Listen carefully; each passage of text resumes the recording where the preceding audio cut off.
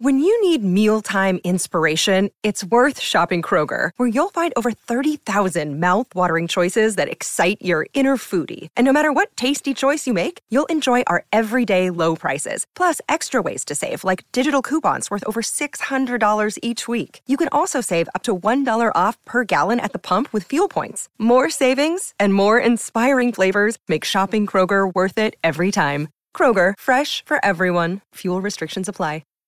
Hi, everybody. This is Adriana Trajani. I'm the host of You Are What You Read. I have the privilege of interviewing luminaries of our times about the books that shaped them from childhood until now. We get everybody from Sarah Jessica Parker to Kristen Hanna, Mitch Albom, Susie Essman, Craig Ferguson, Rainn Wilson, Amor Towles, you name it, they come, they share. New episodes of You Are What You Read drop every Tuesday on Apple, Spotify, or any major streaming platform wherever you listen to your podcasts. You're listening to the best of the TomBernardShow.com, brought to you by Bradshaw and Bryant. Who, me? Well, I'd like to know if I was married to a whore piece of shit. You could just look at her license. The special stripe. That was amazing. Oh my gosh. Coming by sweet corn, potatoes, onions, pickles. It's not how you use them, sir. It's really sickening that anybody would be into radio this much. It is un-goddamn believable. I think I'm going to hell. I just realized it. Thank you, Tom. You're just delicious. That's why I drink. We're here today with Michael Bryant, Bradshaw and Bryant. Michael, what's going on? You know, we keep getting phone calls, and it's interesting because people try to handle a lot of stuff on their own, or they try to talk to the adjusters, or they wait, and they think maybe it'll cost them money if they talk to me. And, you know, we tell them it's free to talk to us. I go through what their rights are, and, you know, we try to help them as best we can. We don't sign everyone up. Sometimes I just give them advice, and they go from there and then call us back later. But the key is that they don't know all their rights, or they're not told all their rights by the adjuster. And that's one of the things we try to make sure that they get, you know, they get that understanding so they can help themselves and their families as best they can. And the number is? Is 800-770-7008. Or at the website, which is minnesotapersonalinjury.com. Bradshaw and Bryant, Michael Bryant, thank you. Seeking justice for the injured, Bradshaw and Bryant.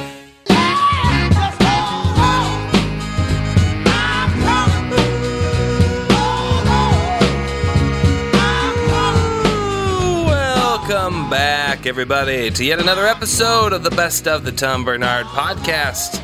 Brought to you by Bradshaw and Bryant. Kicking off the show this week, we had Adam Hunter in studio, talking boxing, UFC, and other types of fighting. Next on the Best of.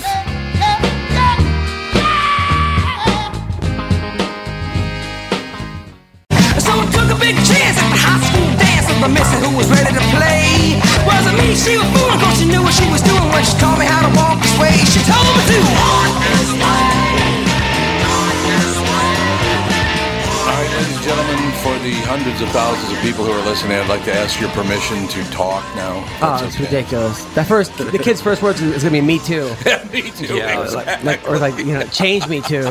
Oh man, ridiculous.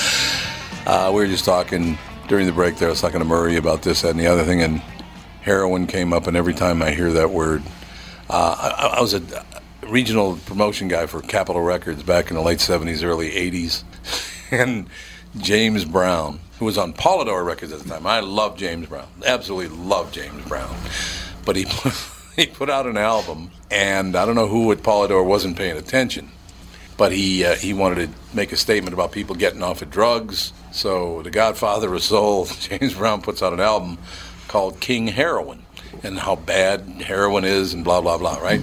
So the album comes out. This is back in the vinyl days. The album comes out, and on the album, the full release, it says King Harryon. Oh, my God. They misspelled the word heroin. That's awesome. Good for him. I like that. H-E-R-I-O-N. King Harryon. And only Persians bought it. Yeah, no, exactly. I remember King Harryon. Yeah. That's ridiculous. I love that stuff so much. I wonder where they got the name heroin from. I don't know, heroin. It's a strange word. It is. Well, you can find out because it used to be in a lot of things, wasn't it? I know cocaine was in things like Coca-Cola and all that, but I don't know about heroin. Oh, yeah, drugs in general weren't really illegal until like the 1900-ish. Okay, California, they're still not legal. I mean, the California Ladies and gentlemen, dispensaries everywhere. Fellow Everywhere. Americans, Lady Americans, this is James Brown. James! I want to talk to you about one of our most deadly killers in the country today. I had a dream the other night, and I was sitting in my living room, just dozed off to sleep, so I started dreaming. I dreamed I walked in a place, and I saw a real strange, weird object standing up talking to the people, and I found out it was heroin. That deadly drug that go in your vein. He said, I came to this country without a passport.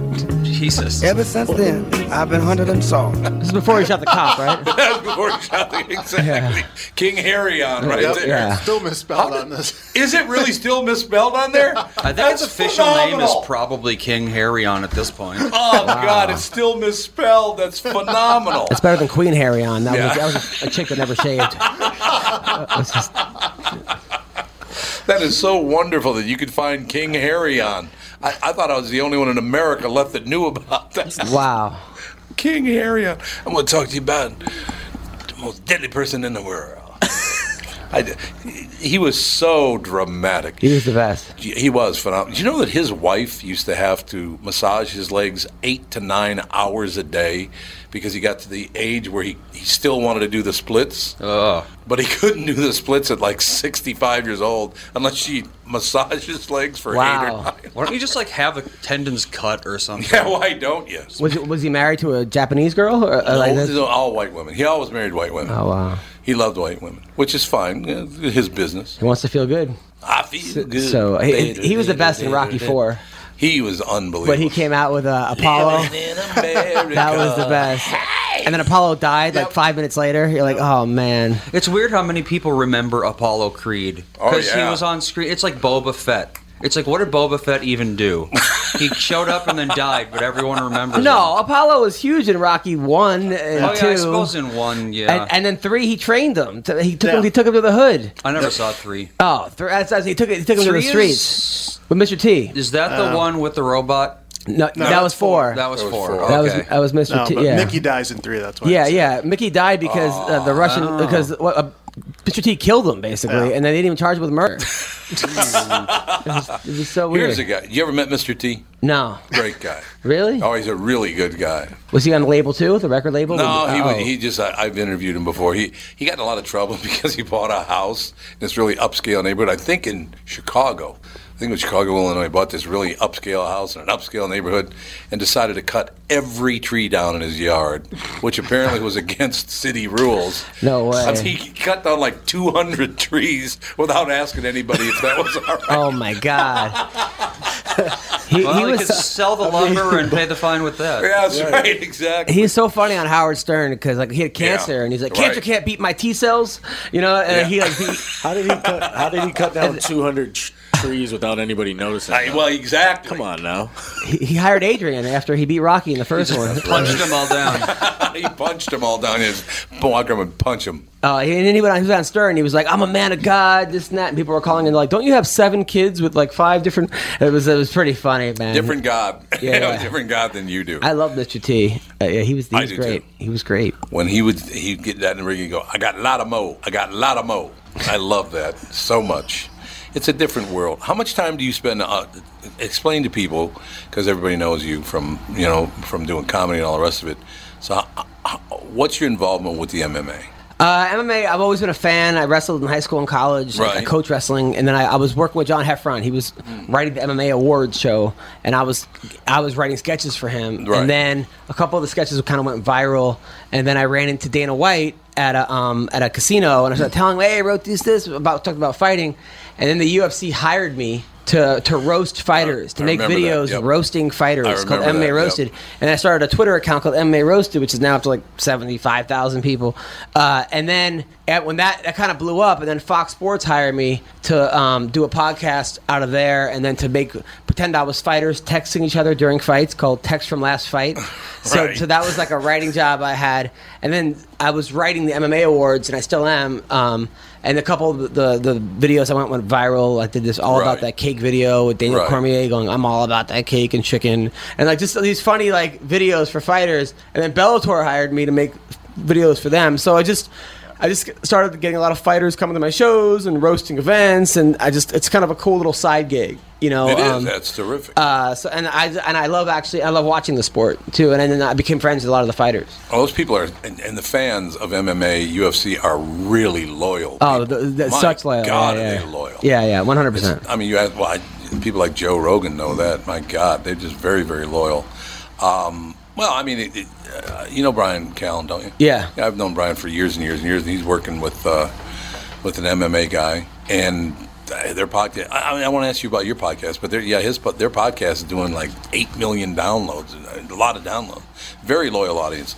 Tell me about your podcast. It's called MMA Roasted, and I talk to fighters, interview fighters every week, and I got great co-hosts. I got this guy Eve Edwards and Hanada Laranja, and a bunch of fighters come on every week, and it's a ton of fun, and it's great. Everyone from Frankie Edgar to Chael Sonnen to Daniel Cormier to the champions in every weight class, they all come on, and it's a blast. I do it once a week. It's called MMA Roasted. You get it on SoundCloud, you can get it on Stitcher, you can get it on not SoundCloud. Yeah, SoundCloud, Stitcher, iTunes, Apple, all those. Right. Yeah. So where do you do it? I do it out of my apartment now, out of my house. Cool. My house. I've had like 5 different locations. You know how podcasts go. Yep. You go from here to there to there to there. But we've had a few locations. Yeah, but it's very. I definitely have like the most loyal fan base ever, and like I'm going to be in Vegas at UFC Fight Week, and at the headlining the Stratosphere all that week, which is July 4th weekend, and they all come to the shows, and it's great. No, they do. Seriously,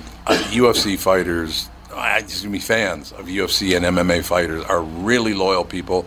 They live that thing. I mean, they're not fighters themselves, but they kind of live for the sport. Yeah, absolutely. It's very cool. They're kind of like hockey fans. Why do you think that boxing allowed that to happen, man? Boxing has been. You don't even hear about it anymore. You do hear about it, but I think what happened with boxing was that when you had 4 different belts for each weight class. Yep. And then you had the best guys weren't fighting each other. Yep. And then it became like the good thing. It's good and bad as far as MMA and the UFC. It's kind of they wouldn't have a monopoly, but most of the best fighters in the world are under one umbrella, and that's really good because they'll fight each other. Right. If more leagues is good sometimes for the fighters because then you can get more money. However, sometimes with that, then all of a sudden guys get greedy, and everyone there's 3. I mean, there's 4 different heavyweight champions right now, and then people have these belts. You're like, well, why? How do you get that belt? And then it becomes meaningless. So that's the problem there. Do you think that Floyd Mayweather really hurt the sport too? Because he's never fought anybody in their prime in his life. I don't think he hurt the sport. I think he definitely could have been. He's not my kind of athlete. I mean, going to jail for beating up his baby mama and burning $100 bills and throwing them at the camera, and it's just not really. But when I met him, he was a real nice guy. But that's good. But yeah, that's not how I would have or I coach kids. I don't say that's not the guy you want to emulate. Right. I don't think he hurt the sport. I just don't think he could have. I think there were a lot better ambassadors for the sport. Yeah. Than Mayweather. I think Sugar Ray Leonard was a better ambassador than Sugar Ray Mayweather. Leonard was phenomenal. He really was. I mean, back in those days, boxing. Well, when I grew up. First of all, boxing, and for people who probably don't know this, and I'd ask you about the same thing about MMA and UFC. Boxing in America, it was the most recent group of immigrants coming to America would be all the boxers. For a while, it was Irish people, it was Jews when they came, then it was Mexicans, black people, whoever the newest immigrants were always the latest and greatest boxers. It was just a way to, I guess, break out of poverty, become famous, make a lot of money. Is MMA and UFC like that as well? Yes. The UFC being like the brand, maybe in the sport, but yes, there's a place in Dagestan, Russia, where like these amazing fighters come out of there because they don't have nothing else, and also the government helps them out. If you're a fighter, you're treated like royalty over there, so that's also a big part of it. Yeah, it's a huge part of it. But yes, Brazil, has always been a hot spot for just, but especially in Russia and Brazil. But then you'll get guys that, I mean, you know, like a guy like Frankie Edgar, who's a great fighter. He's from Toms River, New Jersey, not the worst place in the world. Or, you know, you got guys like, you know, John Jones grew up in upstate New York. Wasn't the most. I mean, it was, you know, not. It's not the Hamptons, but it's not like it's not Dagestan, you know. So, I mean, I think there's good athletes in everywhere. But yeah, when Conor McGregor was coming up, he was on food stamps. When he kind of made his whole mark, and then if you look, but then there are guys like Mighty Mouse Johnson coming from Seattle. That's not the worst spot. So no, but yeah, there is some truth to, and I think it's anything in life. It's the harder it is, the obstacle, the greater it is. It's not like Sinbad said, "You're funniest when you're riding the bus." You know, so well, I see that. That's a good point. Yeah, absolutely. Do you still see comics in the same vein, because that was another job back in the day? It was a great way for people of all, you know, races, ethnicities, nationalities to break through and make a living, because if you were funny, you're funny. People didn't care. Is it still like that in a way? As far as comedy goes, I mean, there's, you know, I'm like an old school throwback comic of like, I try to get up as much as possible, try to do at least 10 shows a week, hone the craft, work on new stuff, master the old stuff, work on the crowd work, and I really care about it. You know, the problem sometimes with comedy becomes like, it's a business. So a lot of it is like, how many seats can you fill? So then you get the and now with social media, it's helped and it's hurt. It's helped because you can, you know, back in the day, in the 80s or 90s, you had to go to the Montreal Comedy Festival and then hopefully be seen by somebody, and then that person will put you on an audition to a network to put you on TV to be in front of people. And now you can sort of surpass all those people by doing it yourself on Instagram or YouTube or Vine. So that's good in a way, because it's you're not relying on other people. However, just because you're good on Instagram does not mean you're a good comic. But people go, how many? A lot of times, bookers or club owners go, yo, he has how many? He has 4.7 million followers on Instagram. Yeah, let's book him. And then they throw him onto the comedy club, and they only have 5 minutes or 10 minutes, and then all their fans come. Yeah. But then a lot of the people that aren't their fans show up. They're like, "What the hell is this? I have no idea who Whoa Betty is, or whatever the hell is that." Whoa Betty, that's or good. You know, Bad Barbie, or the Catch Me Outside girls on stage, and people are like, "What is going on right now?" Outside, how about that? And so, I love that so then it's like I'm never coming back here again. So the club owner did sell tickets. We have sold 2 drinks, but are those people going to come back? So they're doing it for like the quick hit, and it's sort of like how the UFC right now is putting in CM Punk. He's got a fight coming up. He doesn't deserve to be there. No, he's 0-1. He got beaten a minute. But they're like, well, maybe a lot of WWE fans will come back after they see a real fight. Right. It's like, come on. Like, nah, you're right. You're right. You have been a great guest. I love interviewing you. You've got a lot to say, and you have a lot of knowledge in different areas. It's always great to see you. Thank you. Thanks for having me. You can follow me at Adam Comedian on Instagram or Twitter. Yeah. Adam is at Rick Brown's House Comedy tonight. 2 shows. Tomorrow night, 2 shows. Sunday, you are back on Tuesday and Wednesday. The 8th? The 23rd. The 22nd, 23rd? Yeah. Yep. With Jeremy Piven. So maybe I'll see you when you come back through in a couple of weeks. That'd be great. Thank you. That'd be great. Thank you, sir. We'll be back. Tom Bernard Show. Best of the Tom Bernard Podcast.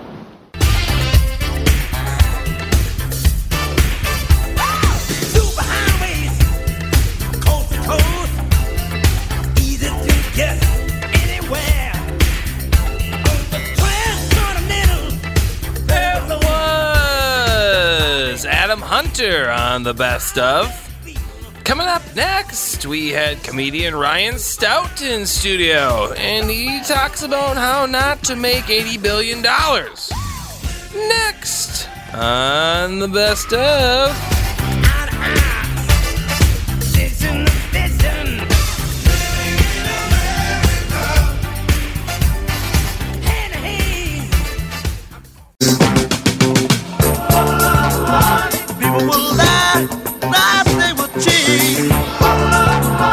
People don't care who they hurt or be. Love of money is The Root of All Evil. Great song by the O'Jays. Brian Stout in studio. He's at Acme tonight. Tomorrow night, 2 shows. Matter of fact, 8 and 10:30 at Acme, one of the greatest comedy clubs in the country. Louis Lee, of course. The Godfather, Louis Lee. Yeah, the Godfather, Louis Lee. Andy, I want you to know something, that in the last 24 hours, I cannot tell you the number of people who said they're severely depressed, and some of them actually teared up when you told them the results of, what is it, Ronald Wagner? The Apple guy? Yeah. Is it Ronald Wagner? Is that his name? Do you know this story, Ryan? I don't know this story. What happened? Oh, God. Was I on a crying. plane? What happened? You might tear up. Ronald Wayne. Ronald Wayne. There you go. Tell Mr. Stout what Ronald Wayne did. I like how your voice went up. Go ahead and tell him. Go ahead and tell him. I'm going to sit here and watch a little seriously, it's so depressing. It's unbelievable. Well, in the 70s, he started working with Steve Jobs, and he founded Apple with him and Wozniak. And he got a 10% stake in Apple, which he then sold 2 weeks later for $800. The equivalent of a 10% stake in Apple today would be $80 billion. So the guy didn't know what he had, and he's still alive, and he's living in a trailer. He's living in a trailer house. Oh, is that true? He's living in a trailer park. Huh. Somehow he's still alive. People have called me or come to me the other street and go, I literally started tearing up when Andy told that story. It's among the worst decisions any human has ever made. Well, I don't know. I mean, yeah. I mean, who knows? Who knows? Maybe he's very happy in his trailer. That was so great how you were trying to think of something worse that happened and you couldn't. Yeah, 80 billion. That's like, you know. Could have been 100 billion. That's right. There you go. Could have been $100 billion. $800. That's fascinating. Isn't that amazing? It's amazing. That happened. He said, though, and Andy did point this out, he said, with the facts where they were at the time, it was the right thing to do. Mm-hmm. And he's convinced of that. Things being what they were then and what the facts were then, that was the right decision. Even if you don't think Apple's going to make it, it's $800. You can gamble on that. Who cares? If you lose $800, it's not that big of a deal. I have $800 in Bitcoin right now. Well, and by the way, it is volatile and it is up and down. Yeah. And I got to tell you something, guys. The roller coaster is fun for me. It is a lot of fun. Like, you put your money in blue chip stocks and you just watch them slowly gain a little bit over time. Yep. In the past month, I've been up thousands of dollars. I've been down thousands of dollars. and I'm just grabbing my chest, like squeezing stuff, going, oh, this is terrible. But it's fun. It's fun. That'll give you something to do. Yeah, it's only $800. Who cares? Whatever works. But yeah, honestly, Andy, I cannot tell you how many people have talked to me about that. They were crushed. Think of the guy who went from $800 to $80 billion in one just quick stroke of the pen. Yeah, signed an agreement to sell it. Did it say who he sold it to? He just relinquished the stock back to Wozniak and. I mean, technically, it wasn't a stock; it was a stake. It was a stake, yes. Because he co-founded it. So it was Wozniak. It was what's his name again? Wayne. Ronald Wayne. Yeah. Wozniak, Wayne, and Steve Jobs. Steve Jobs, yeah. There's a great Wozniak story. It's Steve-O. Steve-O from Jackass. From Jackass, yeah. He was working on, I don't know, for some reason he was on a TV show or something with Steve Wozniak. And Steve-O said, I have to go on a trip, and my laptop just died. And Wozniak goes, well, we can just run over to the Apple store and we'll get you a new one. It'll be great. It'll be fine. And so Steve-O, I think, assumed he was just going to give him a laptop. Yeah. Because how much are they? $500, $600, $700, $800, something? Yeah, up to $1,000, $1,200, depending on what you get. $1,200. Yeah. So while they're there, Wozniak says to the cashier, just charge him my price. I'm a member, what the hell ever you call it. Sure. Right? And the cashier didn't know who he was. Had no idea who Steve Wozniak was. So he says, well, Mr. Wozniak, if you're one of our charter people, what's your number, your charter number? And he said, 1. his member number was 1. So the greatest thing about it is Steve-O says, so I got the laptop for, it was like $950. Yeah. You thought he was going to get it for free. But no, we don't do that. Your charter number gets you $50 off. It gets you like $50 off. That's about and Steve-O's trying to dig through his wallet for an old college ID to be like, college students get $100 off, right? Yeah, right, exactly. This is still good. I would get more money off if I didn't use your number 1. I love that. What's your member number? 1. 1. I was the first member. Okay, so you studied poetry in college. I did. It was, you know how life teaches you lessons?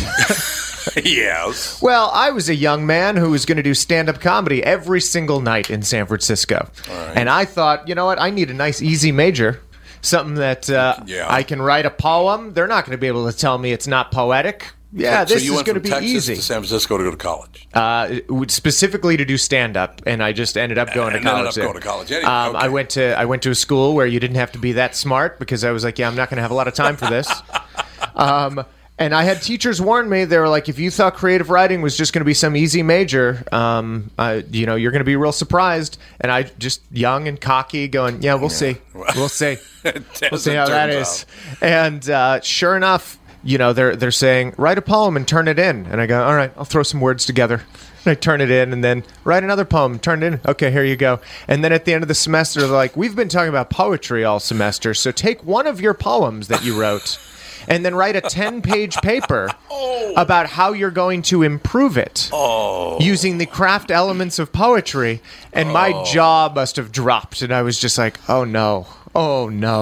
But I managed to put it together, and what I found was the writing of jokes and writing of poems, a lot of overlap. Because you're trying to use as few words as possible. Yeah, that's true. You're trying to use timing and rhythm. The only difference between a joke and a poem is every joke has the same intention, which is you want to make people laugh. That's correct. That's the only difference. Right. So I actually went to one of my professors and I was like, I've been doing stand-up comedy. I want to turn in, I'm writing these jokes. I would like to turn them in for credit. And the professor went, but what if they aren't funny? And it struck me so strange because I was like, well, you would never say that somebody's poem isn't beautiful. You would never use that subjective. You're only giving check marks for the poems anyway. You're not actually grading the poems. And so you know what I did? I went, you're absolutely right. What if they're not funny? I'm just going to turn in the poems. And you know what I did? I took all of my jokes and I just broke them up line by line. Love it. And every time I would pause, that would be a line break. And then I would just turn in my jokes. And you know what the professor said? Ryan, I have to tell you, you're one of our best writers. Really? You're really... there you go. You have a very distinct voice. All of your poems have like a twist at the end, and it's always so funny. And I'm like, yeah, these are jokes, you ass. But he didn't realize. Oh my God, no idea. He just didn't realize. And that's kind of what we talked about earlier. I was like, people do not respect comedians because they don't really understand what the work is. Yeah, but all of a sudden, you just take your work and then you call it poems, and people go, "Oh, this is brilliant art." Brilliant stuff. Yeah. And I started just to test this theory a little bit more. I started doing poetry open mics in San Francisco, where I would go up and I would tell my jokes. I love that. But I'd be pretending to read them off of cards, right. And. Sure enough, people would come up to me afterward. Do you have a book? We would love to buy your book. You're just so funny. And this one woman I remember specifically, I was like, yeah, I mean, I really like this whole comedy thing. I'm thinking about getting up at the Punchline Comedy Club and just trying some of this stuff there. And you know what she did? She just sneered and went, yeah, you're better than that. There you go. Meanwhile, no, that's what I've been doing, lady. Yeah, that's what I've been doing. It's just your perception of it. You grew up in Texas. Where in Texas did you grow up? El Paso, Texas, right on the border of Juarez. Yeah, right there, The Bridge. Did you ever see the show The Bridge? I did. A wonderful show. Yeah. I don't know why it only lasted 2 seasons. Ted Levine was in it. Probably just got expensive. Yeah, probably. Yeah. Great show. Because Houston has a wonderful comedy scene, don't they? Houston, yeah. I mean, they used to. It was not anymore. Well, there was a place called the Laugh Stop. Yeah, the Laugh Stop like that. Yeah, it was like there Sam for a long Kinison time, and it closed down. Oh, did it? Oh, yeah, okay. It closed down. Unfortunately, I got to work there before it closed down. Oh, did you? But yeah, it shut down, and then the scene, scenes shift that way. There was a privately owned club in San Francisco that got bought by Live Nation, who owned the other club. Right. And so now all of a sudden you had a corporation that could kind of make choices to make the most money. Right. And so what ended up happening was instead of having 2 small clubs that were competing with each other, now you had 2 clubs that were owned by the same people. Right. And they were just like, great, we own it all now. And that kind of got rocky for the local scene. Yeah, I can see that. Yep, I can see that, absolutely. So why did you pick San Francisco? Just because you like the town? Or I really wanted to... I think people think of comedians as very cocky. They think comedians are like, I'm funny and I'm going to get on stage and you're going to laugh whatever I say. Whereas a lot of comedians do come from a place of curiosity of like, well, I think this is funny. I wonder if other people will laugh at it. Right. It's a very, just casual place. And you're on stage, you tell the joke, you look around the room, you see who's laughing, you see who's not, and you go, oh, that's my answer. You just answered my question. There's no right or wrong here, guys. Right. But I didn't have the cockiness to be like, well, I'm clearly a great comedian. I should go straight to Los Angeles. Clearly, I'm 18 years old and I know everything there is to know about show business. I should go to New York and just dominate. Instead, I was like, I should go to a small community where I can kind of learn something and develop a little bit under the radar where nobody's going to find me. And then we'll move later if people want me to. You know, it was kind of a... That makes sense. Yeah. It was a very conservative approach to a very liberal industry. And so that's how I picked San Francisco. Plus, my older brother lived in the Bay Area. And, well, that helps, yeah. Yeah, and just talking about people selling their $800 share. my older brother moved in 1992, and he works in software, and he bought a house outside of the Bay Area, you know, in the late 90s. And I just found out he's in Indiana this week because he's going to sell his property and just get the hell out of the Bay Area. Make a ton of dough. Yeah, he's just going to, get a plot of land. And, really? Yeah, he's done. But he's going to make a lot of money from that house, I would. Sure. He's not even 50, but he's like, I'm retiring. We're done. We're done here. A lot of people. Yeah. A lot of people are retiring at 30 now. I mean, that's going to be like a lot of these Silicon Valley people. Yeah, those lucky enough to have gotten into Silicon Valley when the getting was good. The people who got out of Bitcoin in January. What was it? $19,000 per. Yeah. Then it went down a little bit. Could you actually get out at 19,000? If I would have, I started kind of researching it back in September, and it was about 4,000 per Bitcoin, and I didn't get in then. I would have been able to get out at 19,000 real quickly. Oh God! Yeah. So somebody would have purchased. Yeah, and I don't know if you heard like what Warren Buffett had to say about that. Yeah, but he was like, "Yeah, this is not. You're not investing. You're speculating. You're speculating that some other chump will pay more for your worthless thing." And now I'm thinking about it. I'm like, well, that's what my older brother did with his house. He was speculating that he would just be able to resell it later for a lot of money, and he was correct. And he was right. Yeah. And you know what? Worked out good.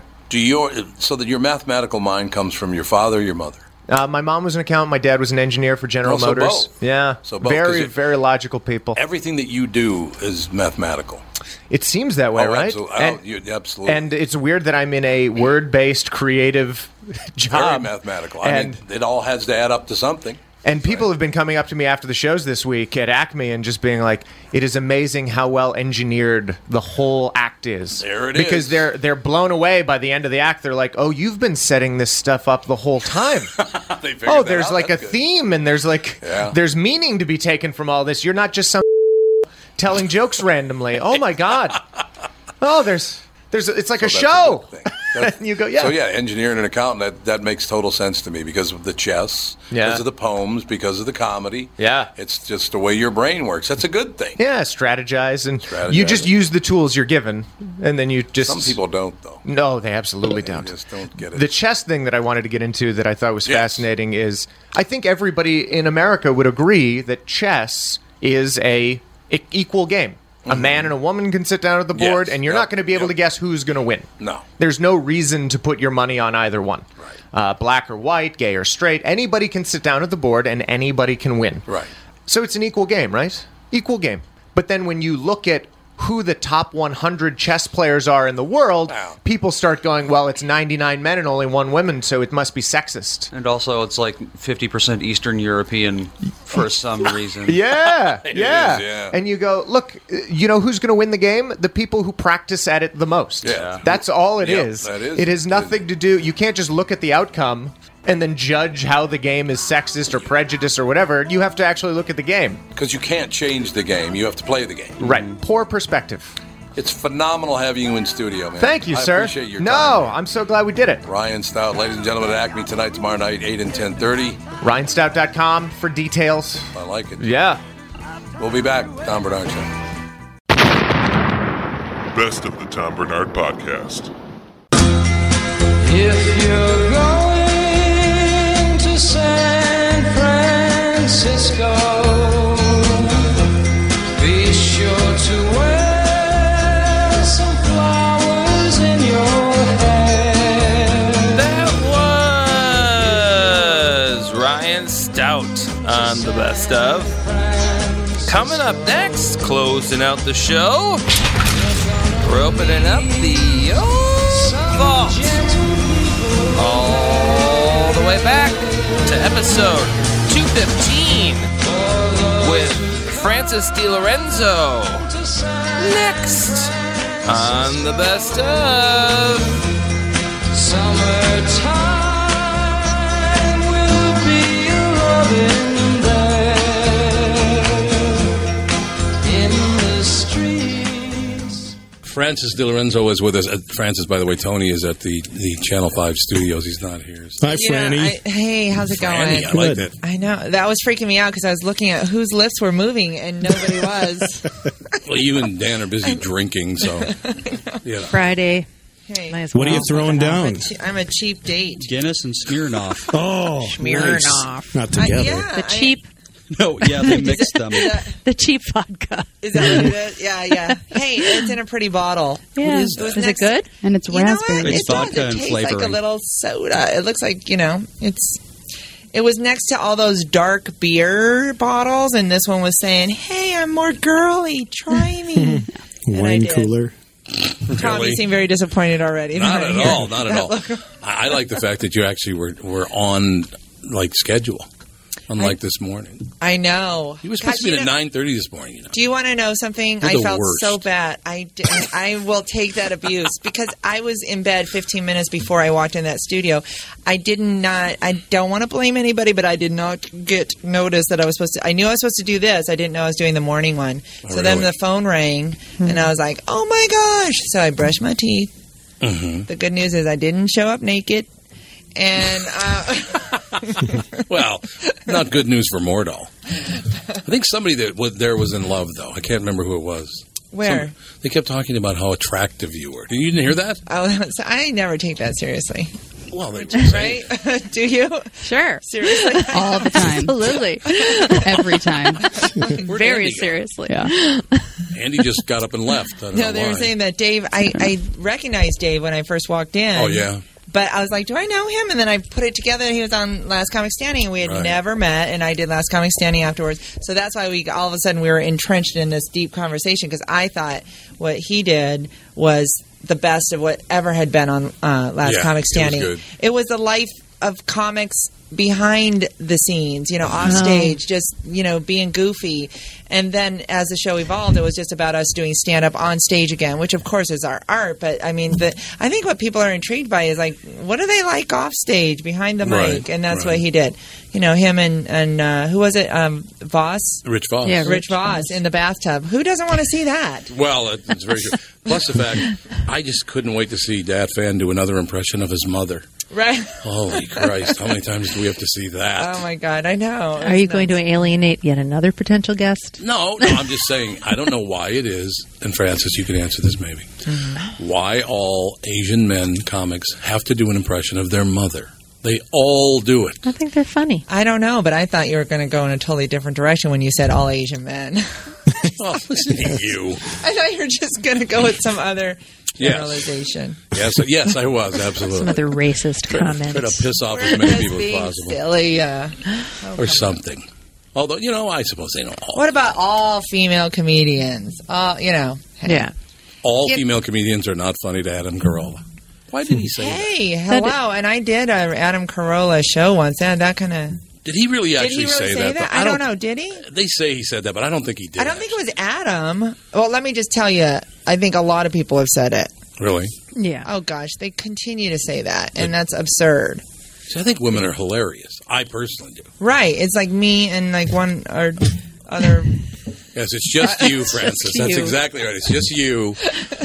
I know there's another one out My there. wife and my daughter. I believe it. I totally, yeah, exactly. Joan Rivers sometimes is funny. Oh, she's very funny. Are you kidding? There's been other, like, Ellen is, no, I mean, like, Ellen is hilarious. Yeah. I love I Ellen. mean, Yeah, you don't like Ellen's Ellen, but I think she's hilarious. hilarious. I used to like Ellen. I love Until Ellen. she claimed that coming out ruined her career. No, it didn't. are you kidding? Not You her know what show. I always say? I always say, like, I was saying that I wish I was, I do jokes about being lesbian, and I'm not Sure. lesbian, but I said I Why are wish you I... looking at me when you say that? I know what you do. Just to be like, Because you look mildly Look- like a lesbian type. I look a little like be honest. like Ellen. We have the little. same hairstyle. Almost close. Yeah. Got the blue eyes. Yeah, that's exactly. Which are bloodshot now because she gave me a new shampoo. She goes, Who did? Catherine. Okay. Gave you She a new said, shampoo? Yeah, Okay. use Well, a I shampoo. like He was this complaining. podcast He was complaining that his hair is thinning. Which I don't Okay, like. so you gave him Miracle Grow? I did. Yeah, that's it, Francis. This is Miracle Grow. It is. It's some sort of Chinese secret kind of shampoo that that right? my Chinese. hairstylist got together with some Chinese guy and made this shampoo. It's supposed Now to we're work. back to Chinese again. All those Chinese really girls is a know how to make Chinese hair guy. grow. They do. All All of them. Chinese. But she said, here, Oh, sorry, put did I this kick in. you? You got it in your eye. Yeah, exactly. Put this in your So put this in your hair and then keep it in there for 5 minutes and then rinse it out. I'm like 3.5 minutes in. I'm like, ah! See how red my eyes are? Well, That's because actually, I of was her looking at hair. There's these things called washcloths, and you can probably What is that? What you do with it? You go mop your whoosh, brow. you whoosh. Whoosh. I'm glad Well, you hear like- that. What Well, was the it? good news is your eyelashes look really thick and They're lush. very thick. The eyebrows are whoa. Yeah, I Out think of so. control. I think I'm some just of- kidding. They're thick, thick and You're not luxurious.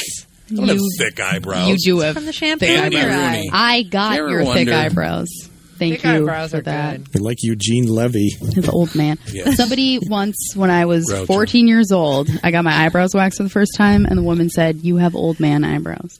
When you were 14? 14-year-old girl. I was like, "I'm never leaving the house again." I kind of like that. Brandon You're the worst Cotton person says ever. So you Mom put is down your totally a cigar. lesbian. Instead of Who said that?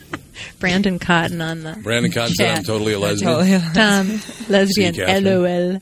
No wonder I love you so much because you're a woman and I'm a lesbian. It works for It me. all- actually, there are probably lesbians that have my voice. Yes. It's very, very similar. What was You that think? show we were watching? Oh, Total Darkness. Blackout. Total Blackout. The Total Blackout. Funniest. Wow. There were a shit couple ever. lesbians on there that They could were- take down an elk. Nonsense. They could. They were huge. They were so ridiculous. Yes. They won. Seriously. They won the thing, and one of them was like, "No matter what you challenge us to do, we will complete it every time." Like she was yelling, and I'm like, "You okay? We get it. You We have a understand microphone. that you're Yeah, gay and they were interesting." so excited that we wanted them to lose because they were a little too annoying. Yeah, they but were really they won. annoying. They did win. Now, Francis, I'm going to really piss my daughter off now. Oh God! She hates this. What? Um, Is someone going to call you, and then you're going to give the phone to me? 'Cause It's I on hate Tuesday. that. Was it on Tuesday that Teresa Giudice was on? Yes. Teresa Giudice, she's on the Housewives from New Jersey or whatever. Real Housewives. was she of here? New Jersey. No, she called. yeah, she was in town, but she was just on the phone. But she liked the I fact like that, where this is going. that I could pronounce her name. She liked that. Because Okay. most people call her Giudice. Ugh. God, I don't know. Giudice, okay? Is it- Giudice. And the true pronunciation is Giudice. Giudice. Oh, You're please. 100% Italian. How would you not know that? I'm very good with Di Lorenzo. I've been practicing that one my whole life. Wait a minute. You brought up another family name today. Was it your grandmother? Lagrasso. Lagrasso. Is that your Yeah. mother? That is my mother's maiden name. Lagrasso. That's quite an Italian name, right? Do you know what that means? No. You don't know what Lagrasso means? Oh gosh, what are you going to? Where the hell have you been your whole What are you life, going to Francis? reveal, Lagrasso? That doesn't sound good the way you're looking at me. What does it mean? We actually own part of a restaurant called Bar La Grassa. Okay. Okay. It means the fat. Is that right? It's a good fat, though. It's not bad It's a fat. good fat. Like an avocado. It's like fat. It's like the fat of the land, the good land. like Actually, the- yeah, La Grassa. La Grassa would mean the good. Actually. No, he starts talking about Italian words, And and then then all of a sudden he's waving his hands everywhere. So you notice when Francis sat down, I didn't say, and our special guest, Francis Di Lorenzo. I know. I'm very Thank surprised God. that Although you I didn't. did pronounce your name correctly too, because your name is not Di Lorenzo, it's Di Lorenzo. Yeah, well, it's an unusual spelling. That's what you're getting at, yeah, because I've got I's instead of E's, which, I usually don't make a big deal about it, but whatever. But Google has it wrong. Do you know that there's so many spellings of my name online that it's annoying, right? Yeah, it's kind of hard to find you without knowing the exact spelling. Well, that shouldn't be that hard. That's good news for her. I know, really. Well, if you I think know. it's Francis. That just made me sad. Exactly. Drink some more. I thought I was doing good online. Now you're like, you really? No, I can't find you. At Funny Francis. Right. Yeah. Well, that's why a lot of stuff I put Funny Francis, but then apparently there's a cat named Funny Francis. I'm competing with a cat. Yeah, see, when you Google Francis Di Lorenzo, it's a bishop. Yeah, it's a bishop. That's right. The 10th, yeah, I believe. The spelling but is you're very spelling important. with an E, right? Yeah. Di Lorenzo. Mm-hmm. But so now I try to soak up all versions of my name so that people can find me. Like with my website, I put in all the different spellings. Yeah, it's a good idea. Well, the hard part is, first of all, they'll misspell Francis because everybody goes IS. IS.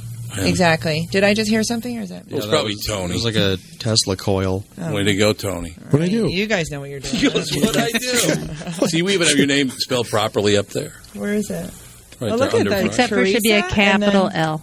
Sorry. Yep. No, it's not a capital L. It isn't? See, oh my God, it's such a. It's not. It's not a capital. A lot of people will capitalize it because a lot of names are spelled that way. It's just, but see, you got Francis with an E, which is perfect. Now, a lot of people don't know this. Francis with an I is man. Yeah. Masculine. E is feminine. Not Sinatra. Oh my God! I just noticed a dog. In Bella, what are you doing down there? It always takes everyone It's like your purse is walking. What is happening? I was like, how did your purse? Actually, we got our first two thank is you that letters. Coach? Ooh. It's a Coach. No, it's Pound. Yes, it's the shelter. It's Mutt. It's a new design by Mutt. Bella, Alex.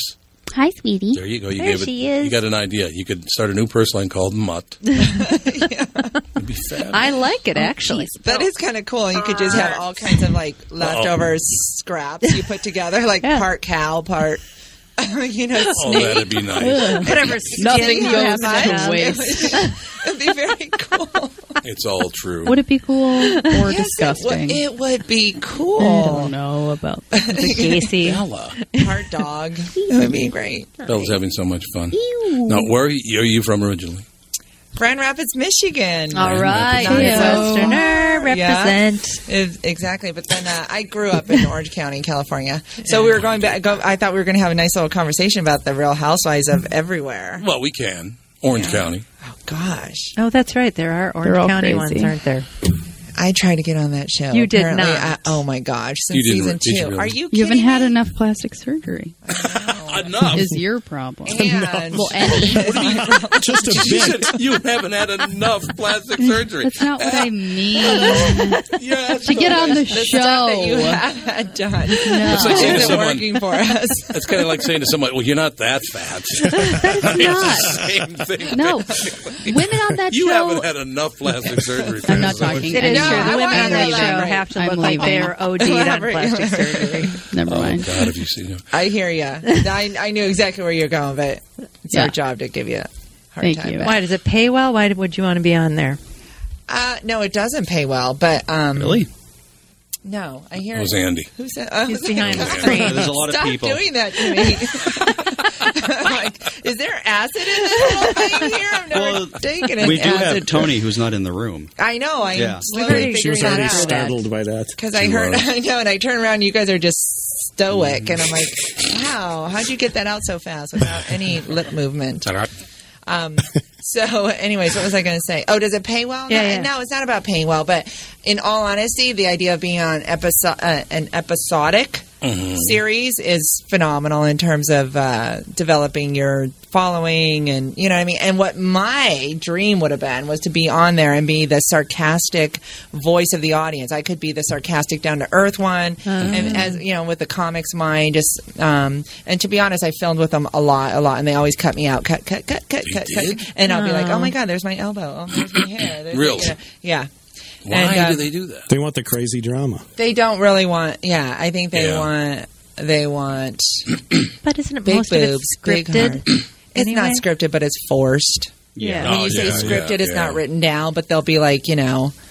And I would say the majority of reality is all like that too. So it's almost given. And these women know that if they don't keep up the high drama and bring in nasty storylines, they'll be cut next season. Right. So you're almost forced to do it. Right. And so then I think if you're smart, what you do is you use that as a platform to build whatever you want to do. And for me, that would be, I'm a performer. I actually, that's the aggravating part, is all these women are on there and they don't have any prior skill or what. Well, I shouldn't say that. I just probably pissed off a bunch of housewives. But you know what I mean? Yeah.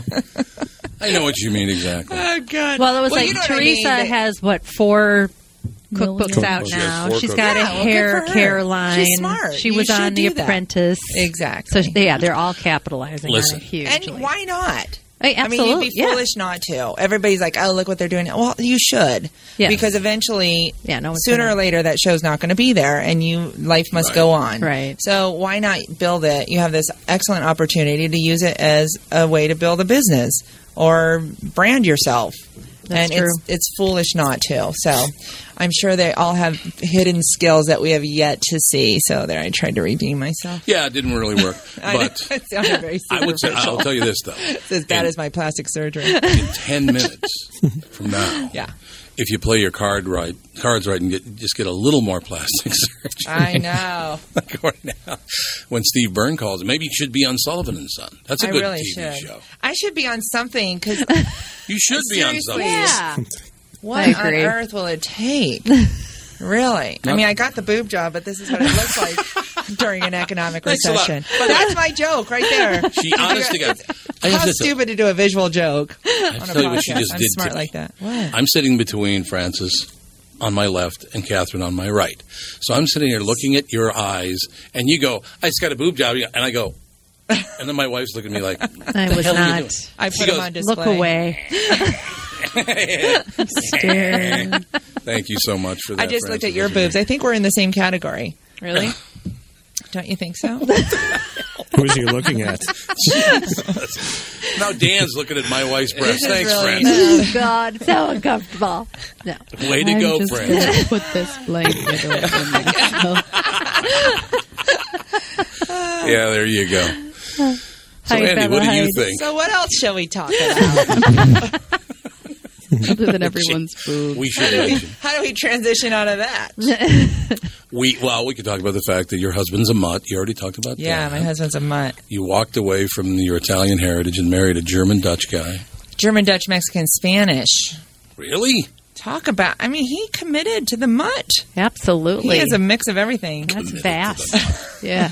He is a little bit, yeah. And he's the type of guy, he's very handsome, dare I say. He is a good-looking guy. But he's one of those people that you look at and you're like, what is he? Yeah. And then I swear, I tell him that I believe somebody in his family must have slept with a Japanese person because he's got a little Japanese eyes going on person. And that's not on that list. It's not on the list of mutthood. People who are part Mexican sometimes look like that. They really do. I don't know what that is. Isn't that trippy? But his uncles are, I mean, they almost look Asian, but they claim they're not. Well, Genghis Khan was all over the place. Who knows? That's true. Where'd you meet the fella? Oh, there's that voice that's from above.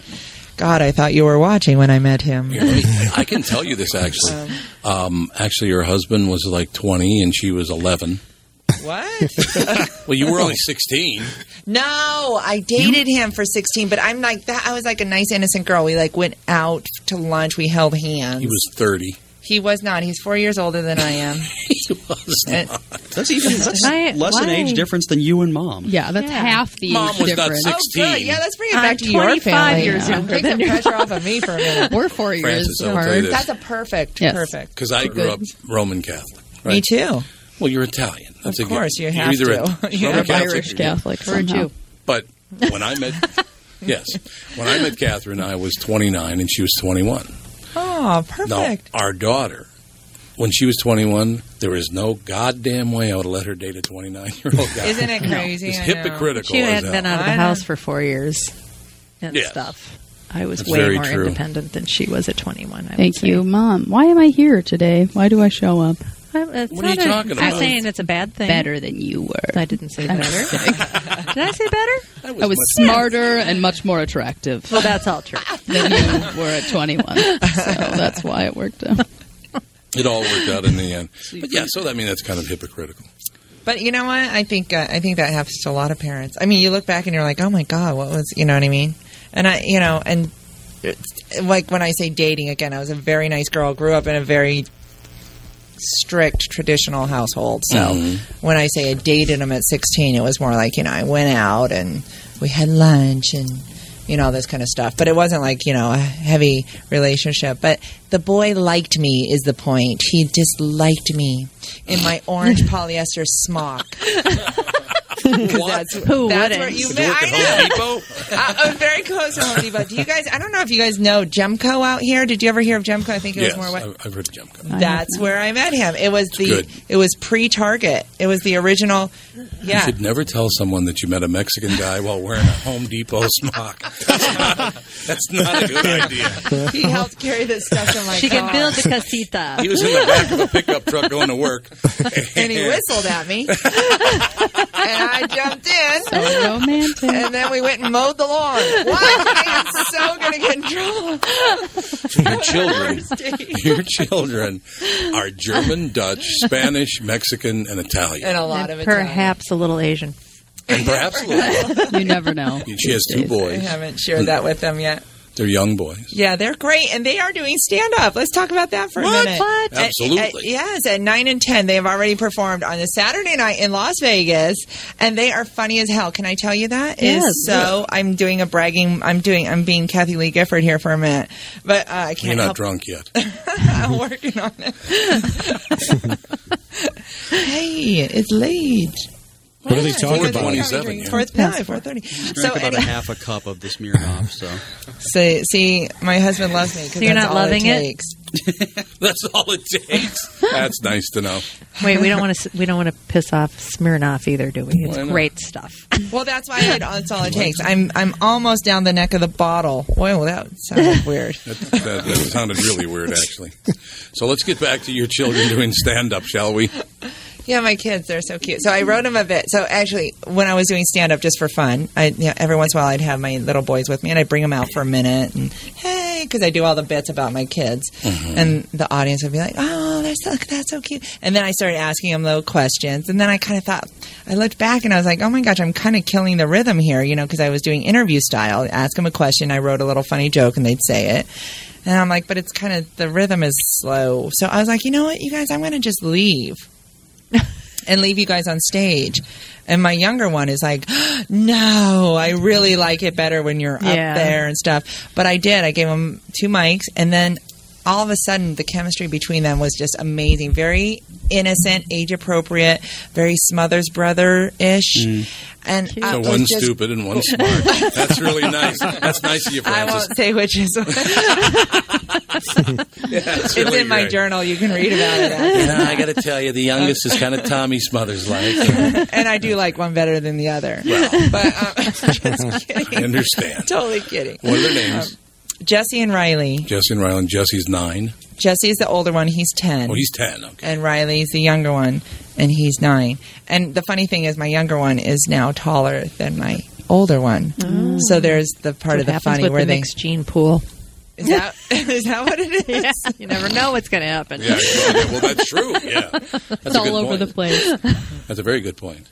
Well, my husband's a tall guy too. I think they'll both be tall, but clearly one's going to have to be taller than the other. Not clearly. Well, I mean, what are the odds that you're going to be exactly the same height as your siblings? Are you guys the same height? No. Well, we're a boy and a girl, though. Dan has a twin brother. Really? They're not the same height. No. He's got about 2-3 Identical twins? No. Twins? No. Fraternal. Oh, okay. Yeah. See, so, I mean, I look at I'm tall, my sister's short. There's 2 tall siblings and 2 shorter siblings. So, and it's like boy, girl, too, and it doesn't matter.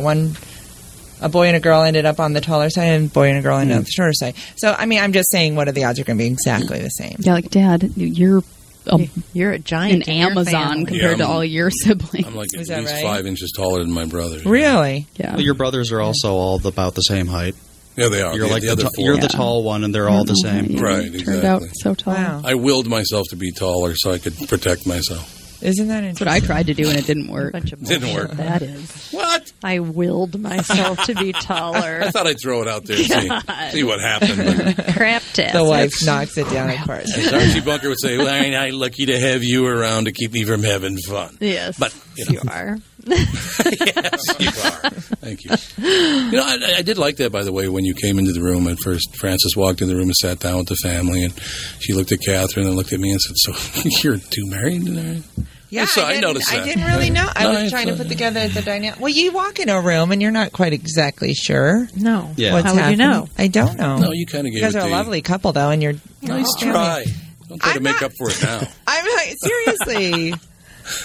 We're I know lovely, it's gonna honey. sound We're like lovely. I'm kissing up, but you guys, what a fun little dynamic. I was thinking, It's a ball doing this. Seriously. You should do a podcast with your kids. You'd love it. I never thought about that. You That's should. brilliant. What's your Especially husband's name? Lee. So do Van Lee. Norman, by the way. Lee Van Norman. You want to know my real legal name? Francis DiLorenzo Van Norman. Try getting on an airplane with that name. Seriously. I suppose, yeah. It's on my driver's license, and it's like hyphenated in the middle of Van Norman, so they think my middle name is DiLorenzo Van Norman. They call me Norman. Nobody knows. It just don't never. get It just never stops. So Van Norman is Dutch. Yeah, I think so. Well, that would make sense. Is that the right part of him? Sounds right. Yeah. Yes, that's the right part of him. There's no question about that. It's the right part of him. Yeah, I suppose. Van Norman. Some people do hyphenate names. Don't do that. Well, it's too late now, and I'm. We didn't hyphenate it, did you? I did. Oh, did you? I'm Then legally you had it Francis coming. hyphenated DiLorenzo. I thought it was a brilliant solution at the time because I'm like, well, I can keep DiLorenzo for performing, and then I can still use Van Norman legally because I do want to take on his name, and then try this. Like you go, and. It worked out perfect because whenever I did something personal, I was Van Norman. Whenever I did something professional, I was DiLorenzo.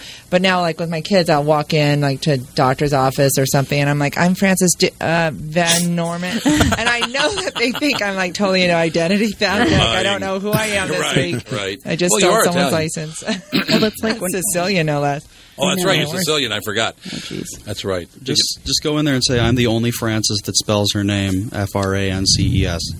Right. I'm the only one. I'm the only That's one. me. And I'm not quite sure how to spell my last name. I'll have to look it up online. We hyphenate our last name. Yeah, we're Legally. hyphenated. No, Yeah. you're actually not hyphenated. You're not hyphenated. Legally, you didn't have a hyphen. Really? We just ran it together. Oh, well, in the bank. No. What do you mean you ran it together? What? Her last name is Brandt, and my last name is Barnard. So she you didn't like it. Brant Bernard's. She didn't like Bernard. But with no space in between? No. It's You supposed made to it be into one one? word? Mm-hmm. That's weird. But Supposed to be. They did it wrong. So your last name is actually Bernard because they did it wrong. Isn't that funny? Like I found my what did I find Mom's my- like, they did not do it wrong. You're losing your mind. They did.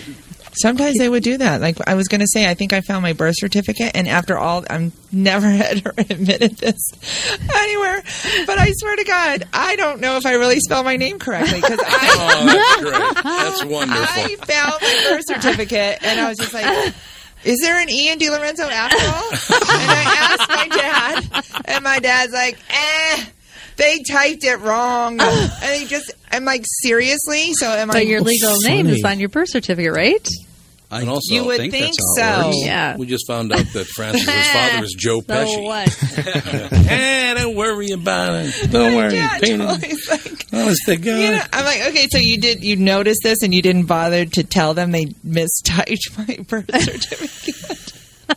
We were tired. We were tired. Your mother was pushing all night long. That works. That works.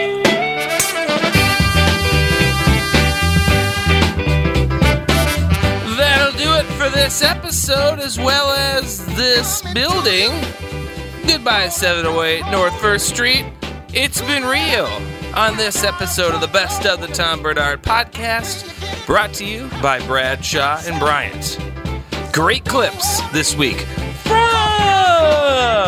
Adam Hunter, Ryan Stout, and Francis DiLorenzo. Thanks for listening, everybody, and we will see you next week.